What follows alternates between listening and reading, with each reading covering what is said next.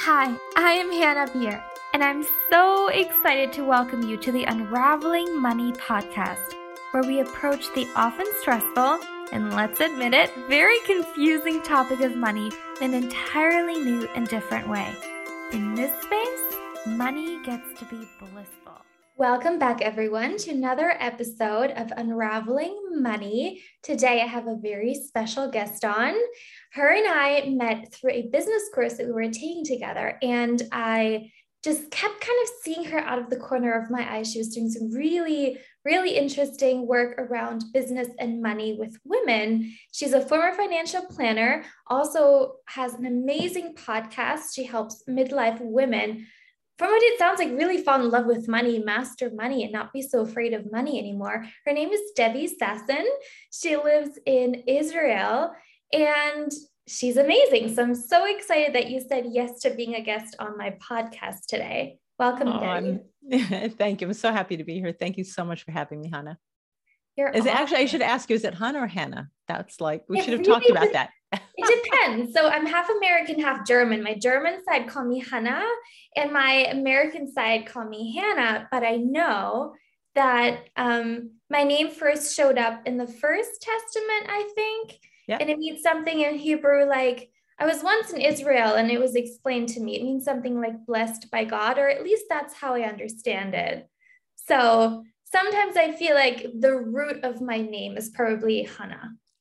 Okay, well, there you go. Well, Hannah, or I would say either Hannah or Hannah, is for sure. It's in the Bible, and the root is like chen is grace. Did you know my daughter was called Grace? Oh, that's beautiful. My granddaughter is Ayelet Chen. So there you go. That's also Grace. So we're very connected. That's insane. I always laugh that all these like little details of life are so on point. Like, I could think that I was the one choosing Grace's name, but somehow I just felt when I was pregnant with her that her name is Grace. Her purpose is grace, that she is like an angel, who came down onto this planet through me. Aww. So I love that Grace is a part of my name too. That's so cool. There you go. Okay. See, do we have to talk about money or are we done now? Let's still talk about money. I want to tell the story first. So I am often scared. So my big money block in life is like to be scared, to think I can't do it. So I don't even try. And you wrote a book on investing. And I was like, oh crap. Investing is something I feel really scared about. Is it like this weird thing where you kind of put your money away and then you have no control over it and magical things happen to it, either like positive things or negative things? So I read your book, and it was so concise and so lovely. And that's how I started to really be interested in the work that you do, because it feels very simple, very easy, digestible, practical. So now I'm curious, what led you to help people with their money stuff? So my book is a product of my own story. And then my business has evolved, because all of our businesses evolve over time. But I like to say I grew up on Wall Street. Right out of college, I got a job. I was on a trading floor on Wall Street. Now, part of which you now know from my book is there are two, let's say, primary investment vehicles. I mean, in financial assets, we're not talking property, we're not talking Bitcoin, but there are stocks and there are bonds. And when I was working on Wall Street, I worked on the bond trading floor. That sounds maybe like a lot less sexy than working on the stock trading floor, because we all hear about the stock market, and the stock market goes up, it goes down. Somebody even said, and I wrote this in the book, similar to what you were saying, the stock market feels like the emperor without clothes. And as you and I are recording this podcast, the stock market is down 15% this year.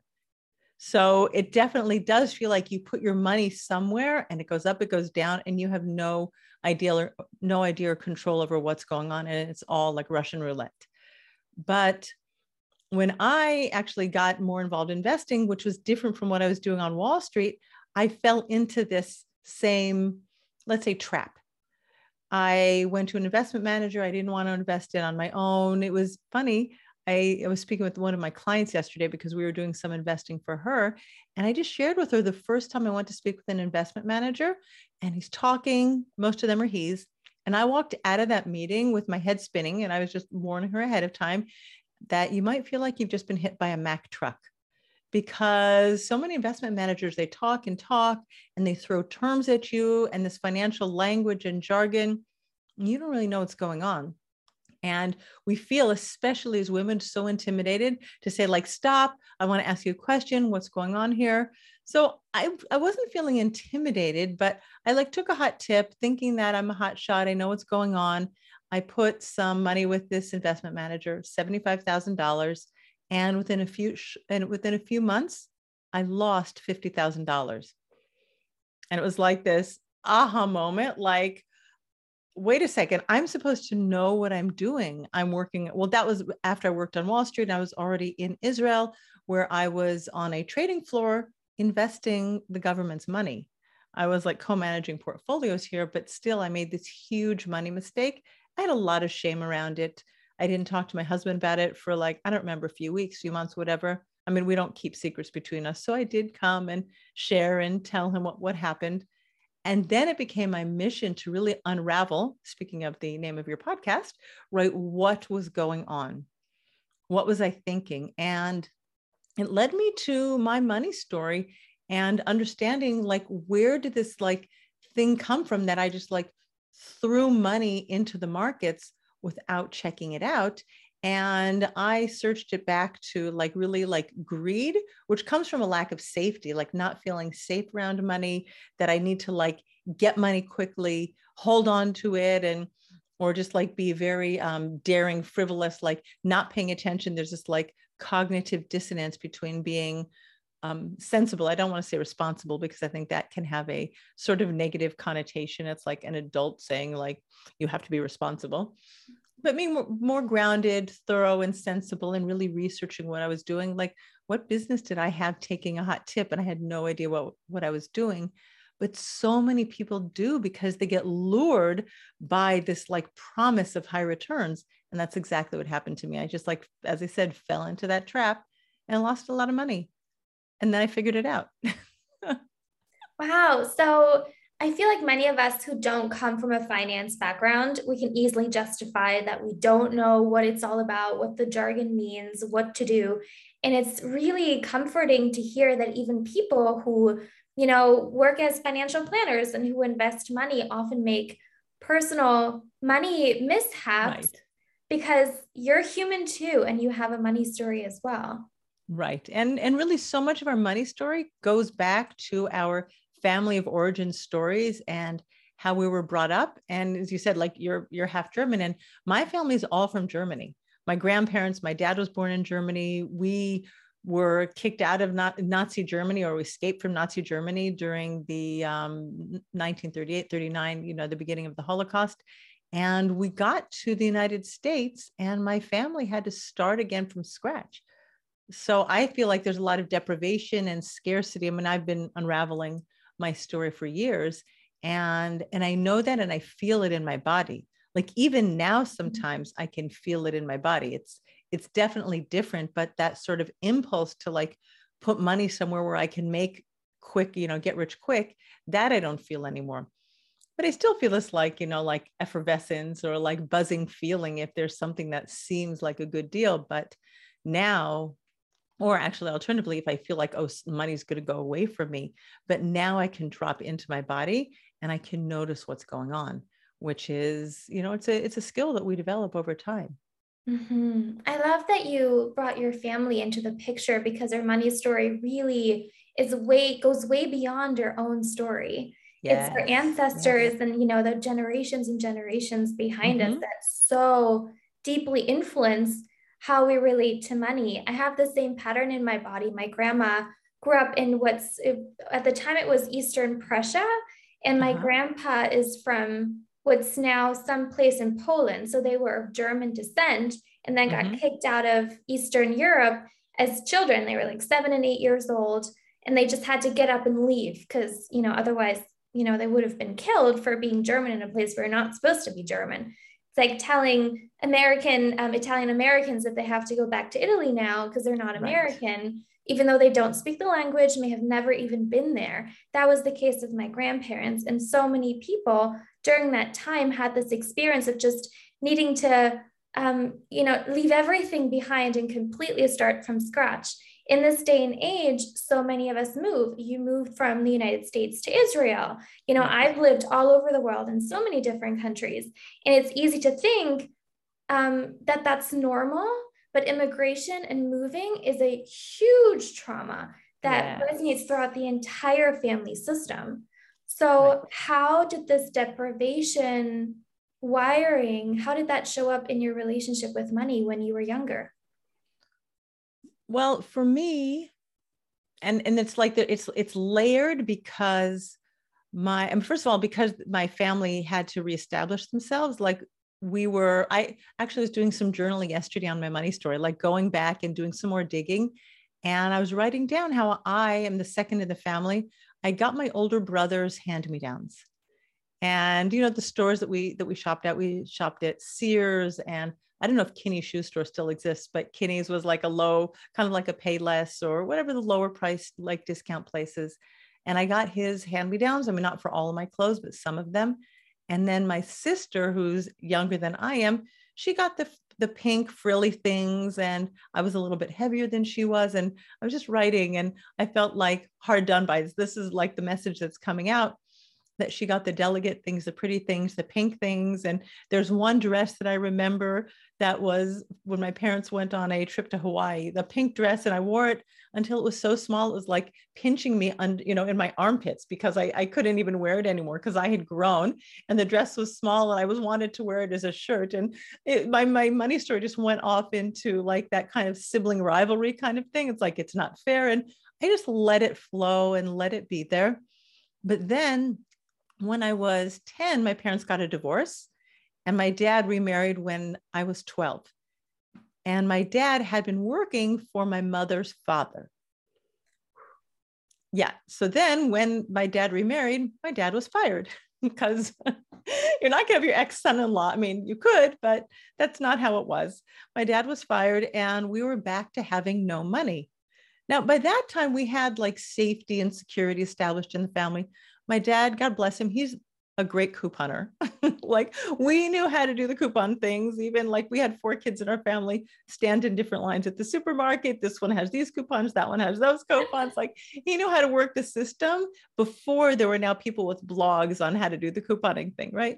So my dad knew how to work the system. But when he didn't have a job, I remember wanting to go to summer camp, and he's like, I don't have any money. Right? Like, I can't send you to summer camp. I wanted to go to music camp. I was singing in choirs when I was in school. He's like, sorry, not this year. So I went to work. I did babysitting, which I'd always done. And there was something when I was growing up, I don't know if it still exists, called Youth Employment Service. I grew up in Los Angeles. You had to be 14 to sign on to work, to get a job through the Youth Employment Service. I was only 13 and a half. And of course, I didn't have a driver's license. So I just signed up, and I lied about my birth year. I said I was born in 1962 instead of 1963, and I got jobs. I was cleaning houses. I cleaned house for somebody that I went to school with, and his mom was a lawyer. The house was a mess. And I was like, this is also part of the money stories, is that like wealthy people, they leave their houses a mess. They don't take care of it, and they let somebody else, whom they don't have to pay a lot of money, take care of their house and clean up after them. And the guy, he was like off at tennis camp or something like that. But I became resourceful and resilient, and I earned the money, and I sent myself to summer camp. But like these stories of not enough money, or I have to work hard for my money, it can't be easy, right? Like those are stories that I have, and I work on unraveling them. And I'm not the kind of person who needs a lot of things. There are people who, because of their deprivation, they'll go and they'll buy. They'll become hoarders. That fear of not having enough means they'll take what they have and they'll spend it. So I'm more sensible and responsible. I like having money. I like having it in my bank. I like having it in my investment accounts. It's nice for me. And then if there's something I want, I like spending it. So, and maybe that's just because of the work that I've done. Mm-hmm. I love that in your story, there's also an approach kind of coming through of reflecting on your past, observing your own behavior, observing your feelings around money, and then just kind of, it feels like it's some part of you is always asking, like, what's the healthy middle ground for me? How can I engage with money in a way that makes me, that honors me and makes me feel really safe in my own skin? Oh, I like that. I'll take it. Thank you. It's really lovely because it's an ongoing journey, right? Like we can't say that you've arrived or that I've arrived. It's just that like new opportunities with money continuously arise and we just kind of navigate them to the best of our ability. Right. Like raising your children and what sort of money story, what sort of money, do you want to raise with them, or the atmosphere in the home? And here's one of the things that I noticed when I started really working on my money story. My husband bought something in Israel, like products that we ship in from the United States. Some of them can be, pretty expensive. He bought grape nuts. I don't know if you ever bought grape nuts. He likes grape nuts. I like grape nuts. They cost like 4 times more in Israel than they do in the United States. Maybe it's only twice as much. It doesn't much matter, but he bought a box. I like flipped out. I went ballistic at him for buying this box of grape nuts. I'm like, and this was actually when I had really started digging into my money story, but I was like, whoa, like what happened to me? And it was just like being triggered by not having enough money. Yeah. Especially, you mean the sunglasses, right? What do you mean? I'm not sure if I heard you say he bought Ray-Bans. Is that Oh, right? no, the cereal grape nuts. Grape nuts. Oh my God. I get it now. I was thinking that maybe he bought something like to wear because I remember that when you were little that you always received the hand-me-downs. And I Right. noticed in my own story that often things like repeat in my life because I was in the same, like so much of your money story is like very similar to my money story. And I notice myself now when it comes to clothes, always hesitating because I'm not used to being dressed in lovely things because that just wasn't the case for most of my life. And then when it comes to food, my mom would always just buy the essentials, nothing frivolous. So now when I want something that seems frivolous, like cereal, like you could have, scrambled eggs or something of like Right. local hens, it doesn't have to be shipped in from across the world. I noticed that my body's kind of hesitating. So it sounds like in that moment, your unconscious money story kind of kicked in and was like, ooh, it's like we have this story in our heads of like what we're allowed to spend money on and what we're not allowed to spend money on. And often we don't know what's on either one of these lists. And so it sounds like when your husband bought these cereal, that all of a sudden, like your list popped up and was like, this is on the red list, this is frivolous. So what an amazing way to discover more about yourself. Right. And back to your point, like, are you allowed to buy things that you want? Mm-hmm. Right. You said you like to wear pretty things. Like, are you allowed to buy them? Like, and who says where do you draw the line? Right. And it's like, these are like nuances of money. There is no right answer. And everybody has to work on the story for themselves. I mean, I do like to be very sensible. I want to make sure that my clients have money saved for their retirement, especially because I work predominantly with people in midlife. Not all of them. I mean, I have clients as young as mid-20s, but some of my clients that come to me in their 40s and 50s, they don't have enough money for the future. And we really need to work on making more money now, because, the 40s, the 50s, even the 60s are beautiful years for people to be earning money. But so many of us in like my generation, we haven't been educated to go out and show up boldly as women and make lots of money. I kind of feel like I'm the first generation that was told you can do whatever you want, you can be whatever you want. But our moms were not that. My mom she studied nursing. And when she was pregnant with my older brother, she was very nauseous and she left nursing school. And my stepmom was a teacher. So their income was very low. And so we were sort of thrown in, my generation, like, go and do whatever you want, but we don't know how to handle that. We don't know where the lines are, what we're allowed to do, what not, being very bold. Like now, I think people, especially on social media, are very open and out there and bold. Not everybody, but a lot of people. And for people in my generation, even their 40s, but 50s especially, like it feels very, very uncomfortable. We're kind of old school, like let's meet people, word of mouth, even networking groups is something that's uncomfortable for a lot of my clients. And they just want to be there and do the thing and have their clients referred to them. So getting them to step up and be visible, because just think about it. Once upon a time, we're both from the States, like the Salem witch hunts, you were bold and visible, you could be burned at the stake. So like, don't show up on social media and speak your mind, because who knows who's going to burn you at the stake.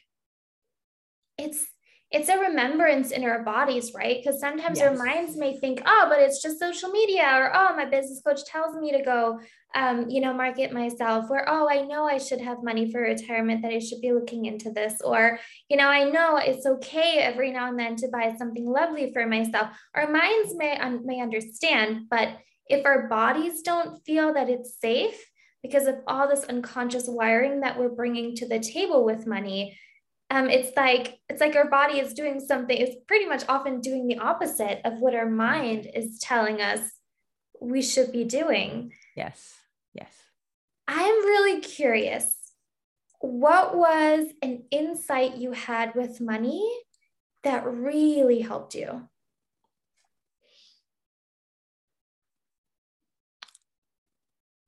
That's a great question. And because I just posted on social media today about this, but I think it's more money does not make you feel more safe. Please elaborate. So the very strong example of that is if you have someone who wins the lottery. Most lottery winners end up losing their money within 2 to 3 years.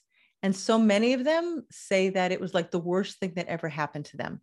But we have a financial thermostat with set points that tell us how much money we feel comfortable having, spending, earning, even how much money we feel comfortable being in debt. I once gave a workshop and I was talking about financial thermostats, and somebody in the audience said, like, her parents, they could go from minus 5,000 to zero, minus 5,000 to zero. Like they could get themselves up to zero, but they could never get beyond zero because their financial thermostat was set, I'd say, very low. And just like if it's hot in your house and then your air conditioner kicks on, when it gets to a comfortable temperature, right here in Israel, it's like 22 or 23 because we're in Celsius, right? But when it gets comfortable, the air conditioner shuts off. So when it's comfortable for you to have the amount of money that you feel comfortable having, or earning the amount of money you feel comfortable having, your financial thermostat shuts off. And when you make more money, it doesn't feel great. It feels kind of horrible. And your brain starts going into like, maybe this isn't going to last. Maybe it's a fluke, right? Somebody's going to take it away from me. We just get very unsafe and very worried because it's not what we're used to. Mm-hmm. And some people will squander it. They'll spin out. So rather than going back to work, doing the work in their work, they will decide to take 3 weeks off or something like that. So they're sabotaging themselves and in their business, or maybe they just don't want to like pay attention to it. And they're so worried that the money's going to be taken away. They'll go hustle and grind to like do more things and earn more money. And it probably won't be productive because they're doing it from scarcity and not with creative juices flowing. So it's kind of fascinating that we continue to feel the scarcity and lack even when we make more money. That's fascinating. I know I have some clients who are millionaires who are so stressed out about money. Yes. Then I have some clients who don't earn like a gazillion, who are at like 6,000, 7,000 a month, some like 24,000 a month. And for them, they're like, I'm set for life. If this stays my set point, that's a lovely way to live. And so I love that you said that more money doesn't necessarily make you feel safe. It also won't necessarily, fix your issues. Because if you're a worrier about money at a certain level, you might also be a worrier if you have more money. If you're a spender now and you don't fix that, you'll be a spender later on. Many people increase their income, increase their expenses, and still end up broke. This is Exactly. why the inner and the outer have to go hand in hand, right? 100% right. I even had a client once, she had inherited multi-millions. She probably had $10 million more or less, in her, in her net worth. And she just kind of came up to me very quietly and she said, Debbie, money isn't a blessing, it's a curse. Mm. This brings me to something you said before we hit record. You said that 90% of the world population has money issues. Yeah, I mean, that's what I would guess. Actually, the American Psychological Association has done surveys, and 70 to 80% of people do have financial anxiety. Like that has been documented and researched. I read that too. Imagine that amount of people citing money as their primary stressor. Right. And and then I think about how many times per day we interact with money, we think about money, how many areas of our life money touches, all of them, Yep. right? And that most of us simply settle with a sense of discomfort around money. And then I used to be diagnosed with an anxiety disorder. Once I got my money to be flowing better, that was much better too. So it's such a huge opportunity. Why do you think many of us struggle with money and don't get the help that we probably need and deserve? It's uncomfortable. We don't want to feel uncomfortable. We don't want to admit, like there's a lot of shame around feeling uncomfortable around money. Like we should feel comfortable around money, but to admit that to someone like that, I feel stressed about money, we just feel weird about it. Yeah. I Until remember it's when like, I was feeling stressed, I would think that I'm the problem, that yeah. I'm so flawed Mm-hmm. and I have no control over myself. And this money thing, it's like it's just running through my fingers. It's like this, like these invisible hands that are just kind of taking my money away from me. And I thought, well, there's no point in admitting it because then I'll have like it'll make it even more real that I'm just really, really bad at this money thing. Right. So I can really relate to that shame. And we weren't taught anything about money. I mean, most of us, right? In school, we learn about history and science and geography, calculus, trigonometry. How many of us use that? I don't. Right. But even how to we don't almost use checkbooks anymore, but just how to balance a budget, how to pay attention to the money coming in and the money going out, very basic money skills, how to invest in the markets so you'll have money when you retire, right? If you put your money to use and you put it into the stock market and you just let it grow, like you could just put a little bit away, $100 every single month. I mean, depending on how much money you're earning, for some people that could be a lot, but get started, get to know the financial markets. I don't regret that I lost $50,000 because that was the impetus for me going and finding out and figuring out more. And then I took back control of our financial portfolio and it's grown beautifully since then. I don't do anything fancy. I keep our money almost exclusively in market indexed funds, which we can talk about if we want to get more geeky or more specific about it. But I just like to follow the market and do what the market is doing. I don't try to, outperform the market. Just as long as my money does what the market is doing, it will return on average 10% per year. And that leaves me a lot of headspace to go and build my business and serve my people. That's beautiful. Yeah. Money can bring so much peace of mind when just done like in a knowing. way. And I think now, because the stock market is down, like in the beginning of 2022, a lot of people are starting to feel shaky again. So there is the peace of mind, but now people are starting to get like the rumbling, like, uh-oh, should I take my money out of the market? And I don't like to trade the market. I don't like to time the market.